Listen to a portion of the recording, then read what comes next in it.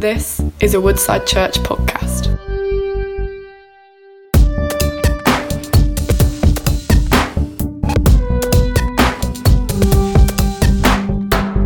So, good morning. I'm going to draw everyone's attention this way and just say, if I've not met you before, my name is Tim Green. I've done a flying visit to the west and back to the from the 9 o'clock and back here for the 11. How are we all? Are you all right? Good. Well, it's my privilege to launch a new series that starts today. And apart from next week, when Martin is sharing on our Vision Sunday, we'll go right through to the end of the Easter holidays. And it's entitled Through the Eyes of. And you can see the branding that Anna's done for us, which is really good, actually. I think it's you can see the cross through the eyes of the glasses. I'm a glasses wearer, so it means something to me.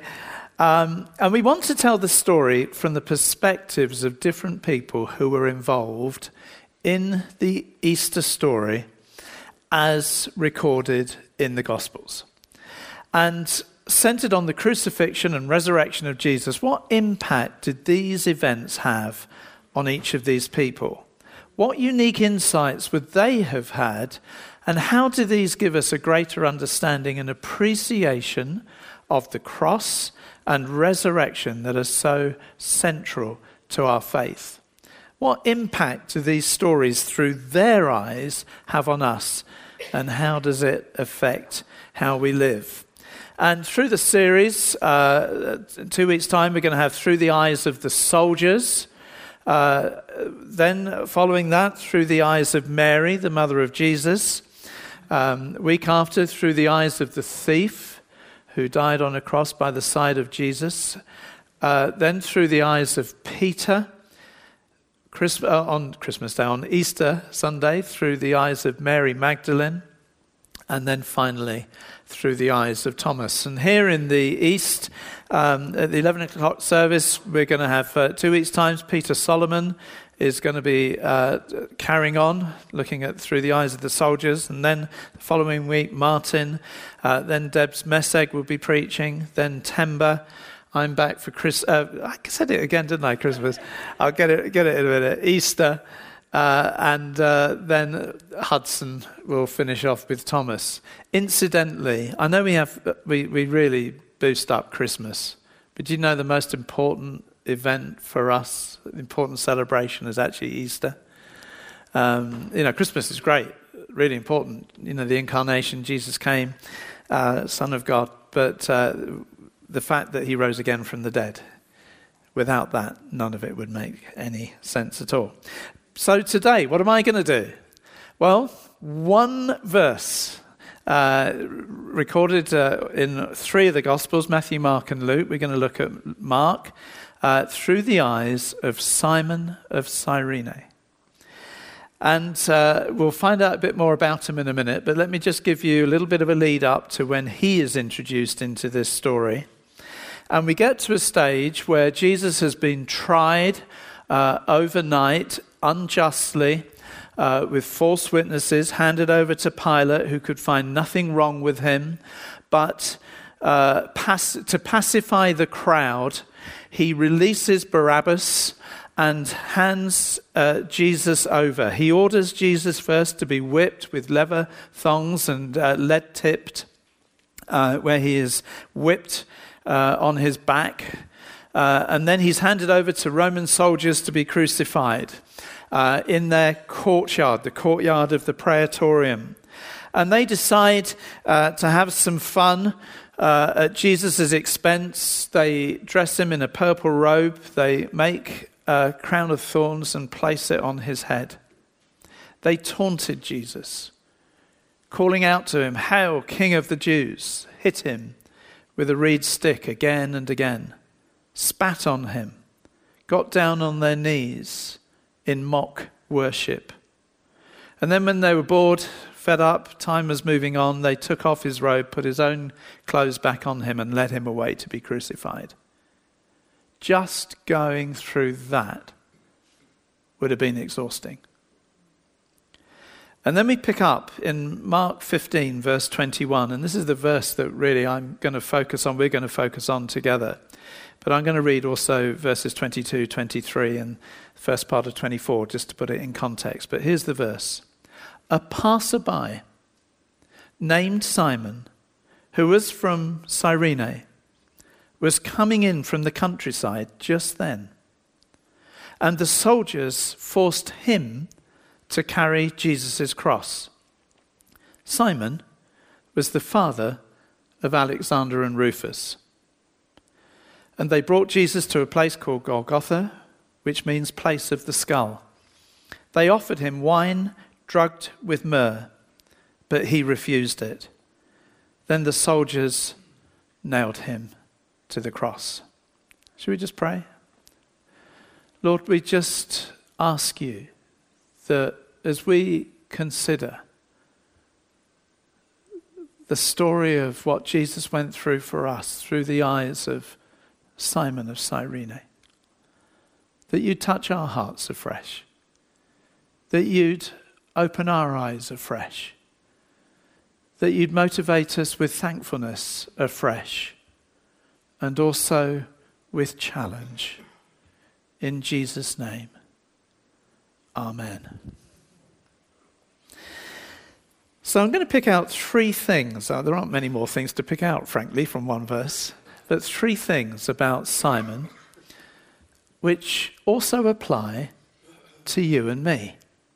And the first thing is that Simon was a passerby.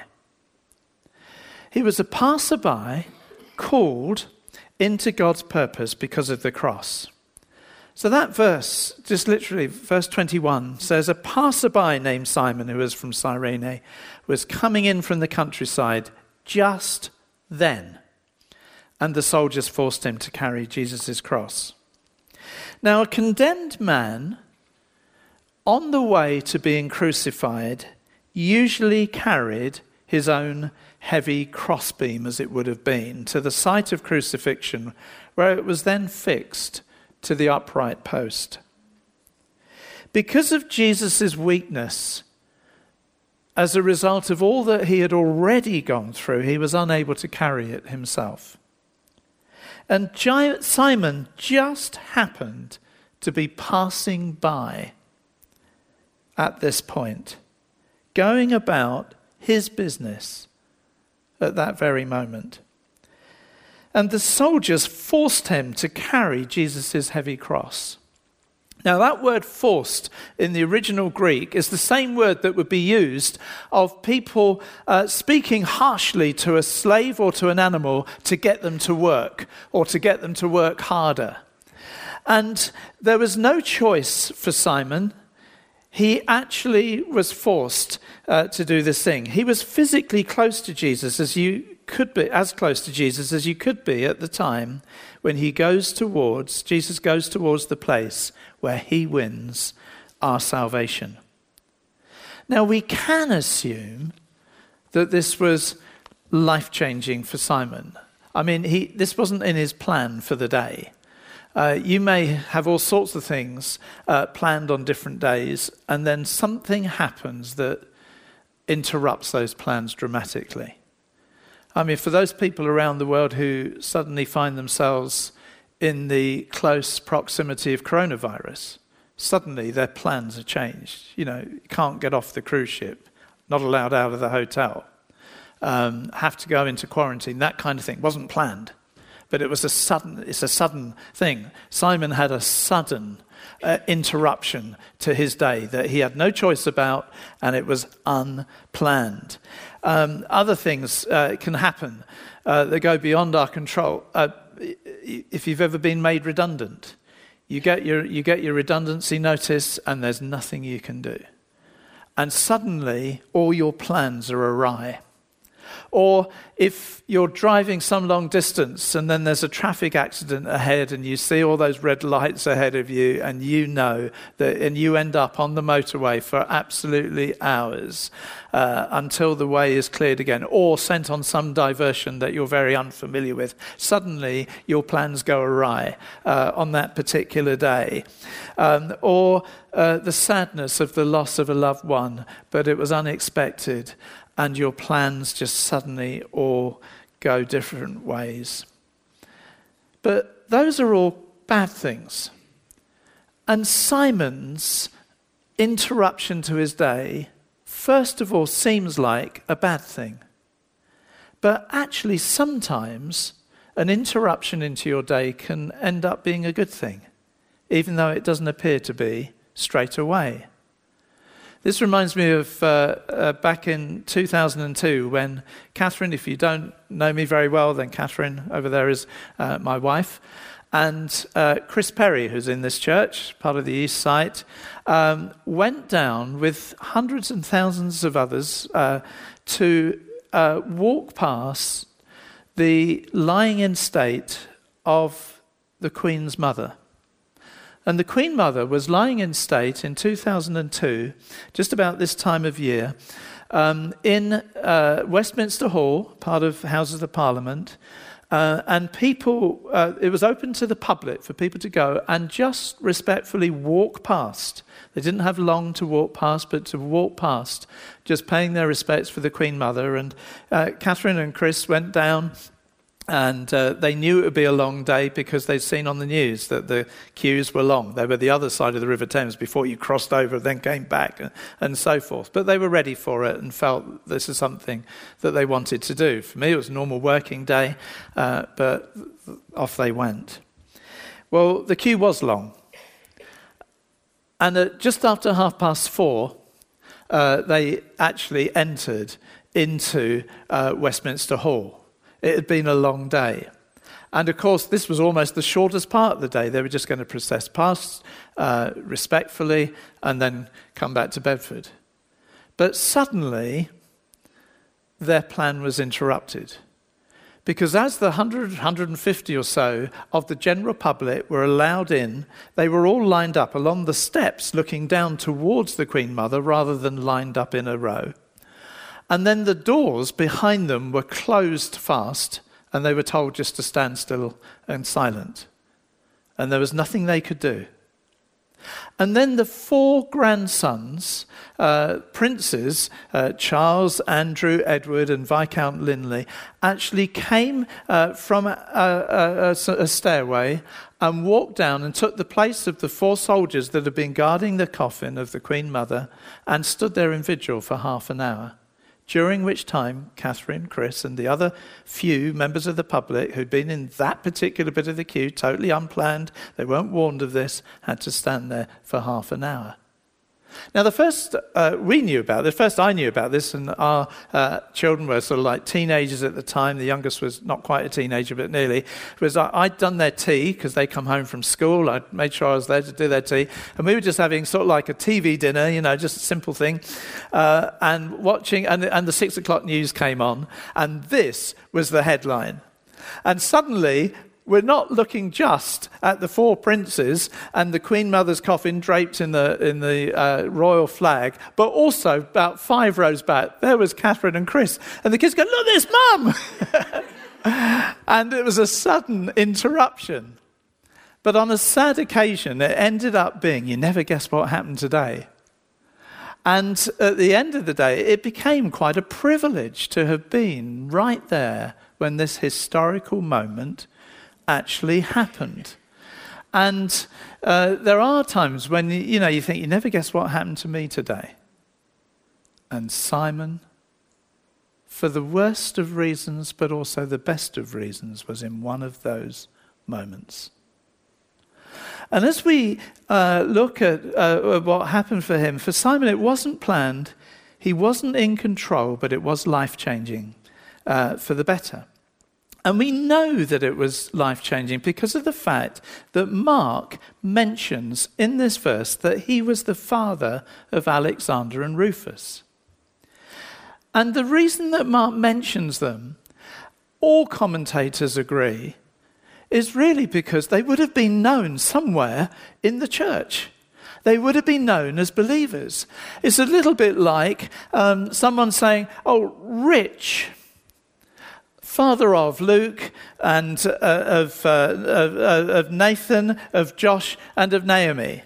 You know, oh yeah, we all know them. And it's a bit like suddenly mentioning, you know, Simon, father of Alexander and Rufus. Oh yes. And in actual fact, Mark was writing this gospel while he was in Rome, around the end of the sort of 50s AD or beginning of the 60s, round about that sort of time, at a similar time to when Paul in Corinth was writing his letter to the Romans. And in his greetings at the end of that letter in chapter 16, in verse 13, he writes this, "Greet Rufus, whom the Lord picked out to be his very own, and also his dear mother, who has been a mother to me also." Now, we cannot categorically say this was the same Rufus. May have been or may have not been. Some think it clearly could have been this Rufus. But what is clear, by inference from Mark, that Simon, who carried the cross, at a later stage, his two sons, Alexander and Rufus, were clearly believers in Jesus Christ and well known in the church. That's just amazing. And it was because of the cross. Because Simon, just a passerby, ended up as a part of the story. Isn't that amazing? I don't know if you've ever think about the circumstances around you becoming a Christian. And I just think back, I think, well, probably, if my parents hadn't have been Christians when I was young, if they hadn't become Christians when they were teen, I don't know if I might or might not have been a Christian. Now, I know they're but for the grace of God. But it's the circumstances. For you might be thinking, well, if you hadn't have been invited to church or to an alpha course, I don't know if I would have necessarily become a Christian, or if it hadn't have been for that book that was passed to me by a Christian friend. If that Christian friend or Christian relative hadn't invited me to this meeting, if I hadn't been invited by my school friend to the club that the church were running on a Friday night, there can be all kinds of different things that you think. But the good news is, for Simon, actually in God's eyes, he wasn't just a passerby, and nor are you a passerby in God's eyes. You actually are included in God's purposes. You are called according to God's purpose because of what Christ has done for you on the cross. And the circumstances around you hearing about the cross of Christ and becoming a Christian were not a coincidence. You didn't just happen to be a passerby. Paul in Ephesians 1:5-7 says this: God decided in advance to adopt us into his own family. Isn't that good news? By bringing us to himself through Jesus Christ. This is what he wanted to do, and it gave him great pleasure. So we praise God for the glorious grace he has poured out on us who belong to his dear Son. He was so rich in kindness and grace that he purchased our freedom with the blood of his Son and forgave our sins. Simon's being forced to carry the cross of Jesus wasn't chance or mistake. He was called into God's purpose, resulted in his own son's participation in the faith and in the church, and probably he came to faith too. The second thing about Simon is that he was an outsider, but he was included in God's purpose because of the cross. So in that verse again, Mark 15:21, a passerby named Simon, who was from Cyrene, was coming in from the countryside just then. See, Simon was from a city called Cyrene in the north coast of Africa, where Tripoli and Libya is today. And we're not told whether he was a Jew or a Gentile. There was a large Jewish community there, but we're not told exactly what his origins were. And in fact, cities were very diverse in those days, just like they are now. Simon had a very important part to play in the crucifixion story. Jesus was too weak to carry his own cross, and the only physical relief that he had was that someone else carried his cross to the place of the crucifixion for him. And it happened to be Simon. He wasn't a local, he was from another nation. He would have had a foreign accent. And in fact, if people in Jerusalem would say of the disciples of Jesus, we can tell you're from another part, you're from Galilee, because we can tell by your accent, then certainly Simon, coming all the way from the north coast of Africa, would have had another accent. Maybe spoke more than one language, but he was a crucial part of the story, and he was included in God's plan. Imagine what the incident was like for Simon. I mean, at first, being forced by the soldiers in such an atmosphere to do what he had to do, he probably would have felt shock. He might have felt shaky. He might have felt fear, but also immediate compliance. You don't argue with a Roman soldier. Then getting his bearings, absorbing the atmosphere, aware of Jesus very close ahead of him, aware of Jesus' presence, the stripes on his back, the crown of thorns on his head, aware of the crowd, some jeering, others weeping, aware of the strength and total control of the Roman soldiers. For himself, you imagine him thinking, this is a nightmare. Why me? He hardly would be thinking this is an inconvenience. He might have felt like an outsider. I'm not even from Jerusalem. I don't even know what's going on. I'm not part of this story. No one of this man's friends, I'm not one of this man's friends or family, whom one might have expected to have been commandeered to do what I'm doing.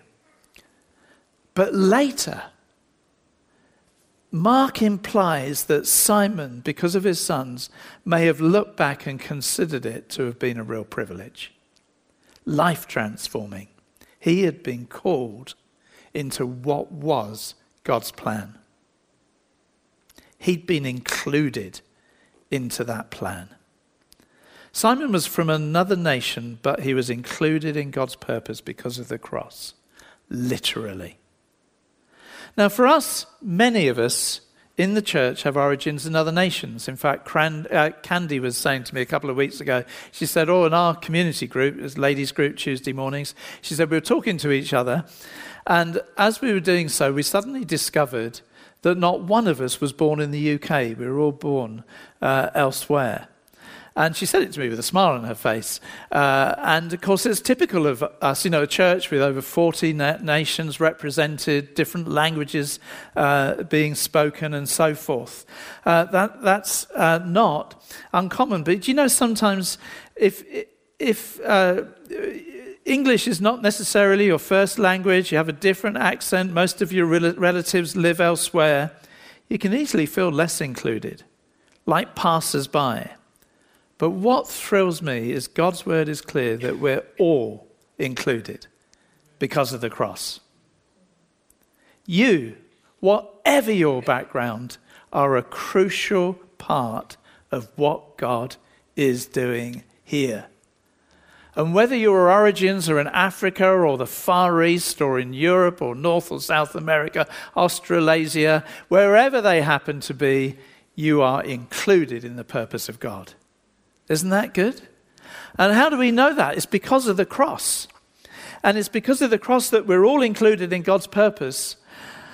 And Ephesians 2:14 says this, "For Christ himself has brought peace to us. He united Jews and Gentiles into one people when in his own body on the cross, he broke down the wall of hostility that separated us." The cross has broken every barrier down. There's no longer amongst God's people any them and us, no superior or inferior, no more important or less important, no room for cliques or lack of inclusion. We're now one new people in Christ. We're one family. And Simon, an outsider, was included in the Easter story. And we, whatever our background, have been included in the Easter story too. Isn't that wonderful?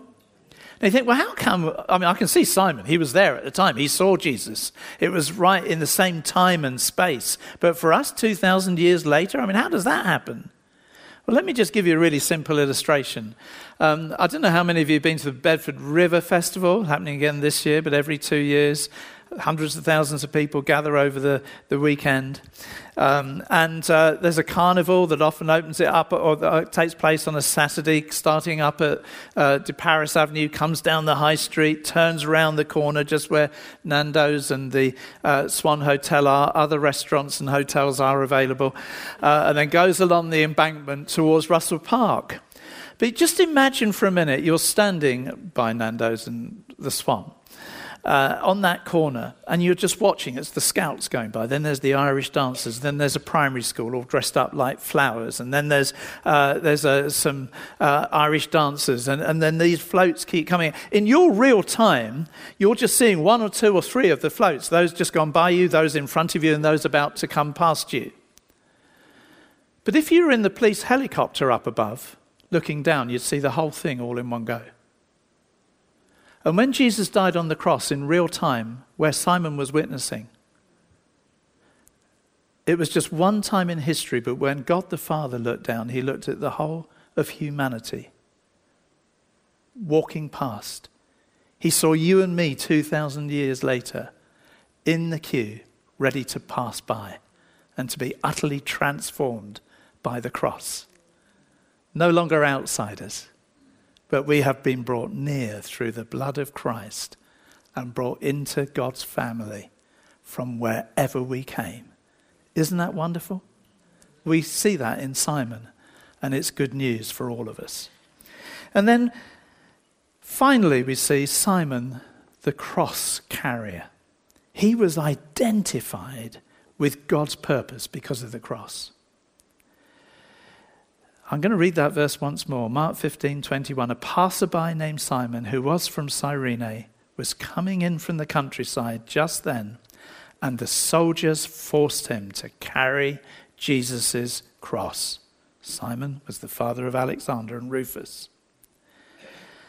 Carrying the cross of Christ, some may have thought that Simon was even the one going to be crucified, because they were the only people that did carry the cross to a place of crucifixion. You carried your own cross.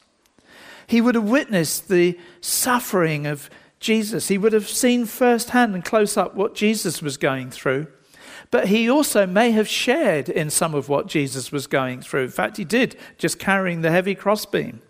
But he might also have been spat upon. He might have been jeered at. He might have been considered by some, particularly those who didn't see the original commandeering of the Roman soldiers to Simon. They might have just thought of him as someone who himself was a criminal. And almost definitely, however, ultimately, it would have changed his life. The evidence being what Mark says about his sons. Simon literally illustrates what for Mark was the most distinguishing mark of discipleship, taking up one's cross and following Jesus. So Mark 8:34, Mark records Jesus saying this: "If any of you wants to be my follower, you must give up your own way, take up your cross, and follow me." This is how followers of Jesus are identified. And Simon gives us a visual picture of what being a disciple of Jesus is all about. It starts with a change of direction from being a passerby to being a follower of Jesus, literally. That's what repentance and baptism is all about. It continues with a new identity. See, Simon became a part of the story. He carried Jesus' cross. He was intrinsically linked with Jesus' crucifixion.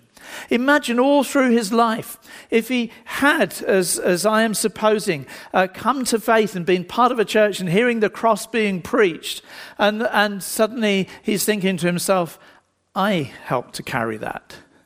Imagine his sons, Alexander and Rufus, and they're hearing, they're in a church gathering and they're hearing the preaching going on and the preaching about the cross, and they poke each other, say, our dad carried that. I mean, he was identified forever with the one who carried the cross. It was costly. To Simon, it was costly in terms of the physical weight, but also to his reputation. People inevitably would have thought the worse of him as they saw him carrying Jesus' cross. Forever associated with Jesus. And looking back, though, and seeing the blessing on his own family, he would have seen it as worth it. He probably came to a position of faith himself, and certainly his sons did. Whatever Jesus takes us through, whatever he calls us to endure, ultimately is worth it. Making a decision to say no to that which is wrong and doesn't please him, and yes to a life which therefore implies sacrifice or going against natural inclination, eventually is worth it.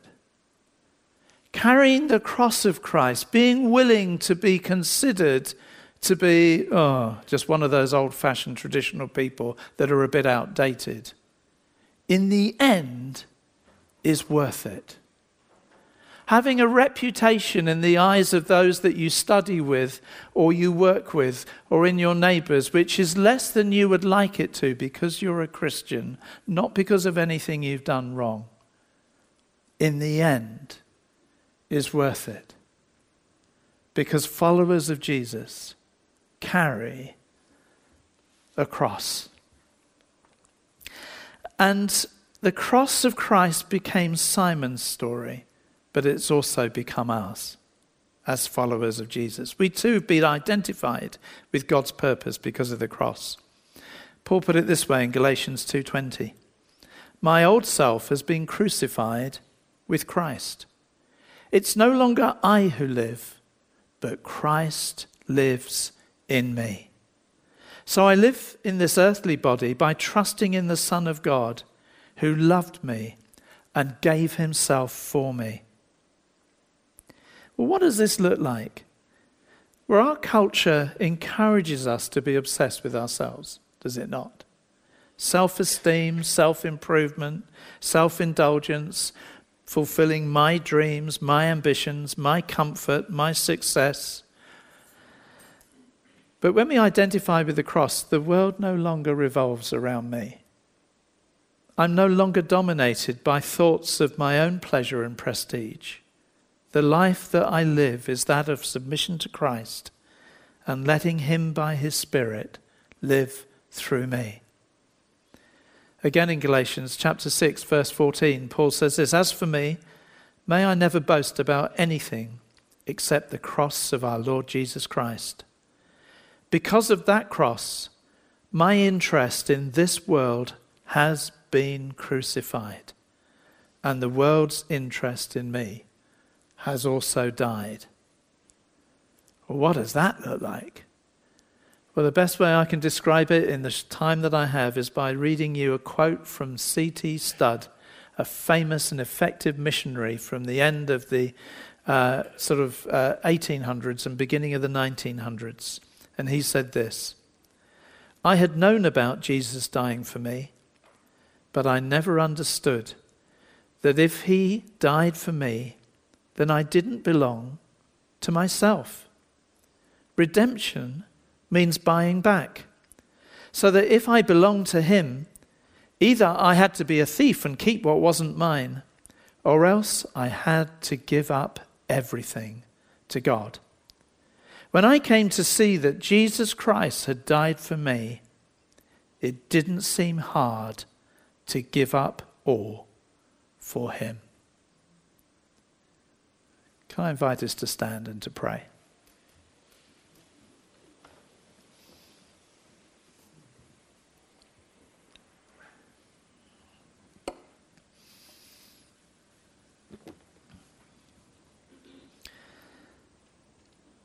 So as we consider what the cross was like through the eyes of Simon and Cyrene, Lord, we just thank you that he was a passerby, but actually he ended up called into your purpose because of the cross. He played a vital role on the very day, Jesus, that you gave your life for all of us. And we who were far off,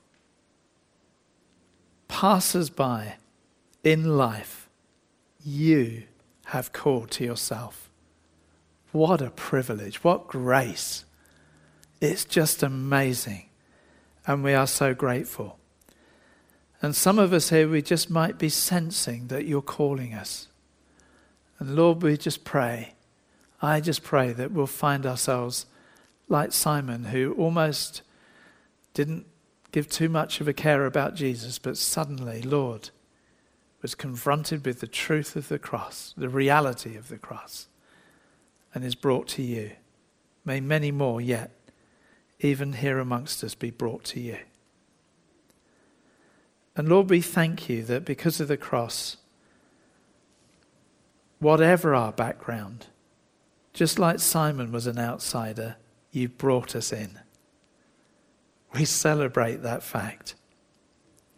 And Lord, help us not to squirm at the fact that we're now identified with your purpose because of the cross. We gladly give our lives afresh to you. They've completely changed. We're identified with you, and we thank you for that. And Lord, for all of us, and this is just me, we're challenged by our own ongoing self-centeredness. And we pray that you'd continue to deal with that in our lives and lead us more and more, day by day, to be understanding what it is to follow you, carrying our cross. So we're able to say, it's no longer I that lives, but Christ that lives in me. Seeking for our world to be that which orientates around you, rather than demanding that our world should revolve around our own selves and our own needs. Lord, we just come before you, sober but glad, challenged but celebrating all that you have done for us through your death on the cross. In Jesus' name, and for the risen Jesus' glory. Amen. Thanks. You've been listening to a Woodside Church podcast. For more information, visit woodsidechurch.com.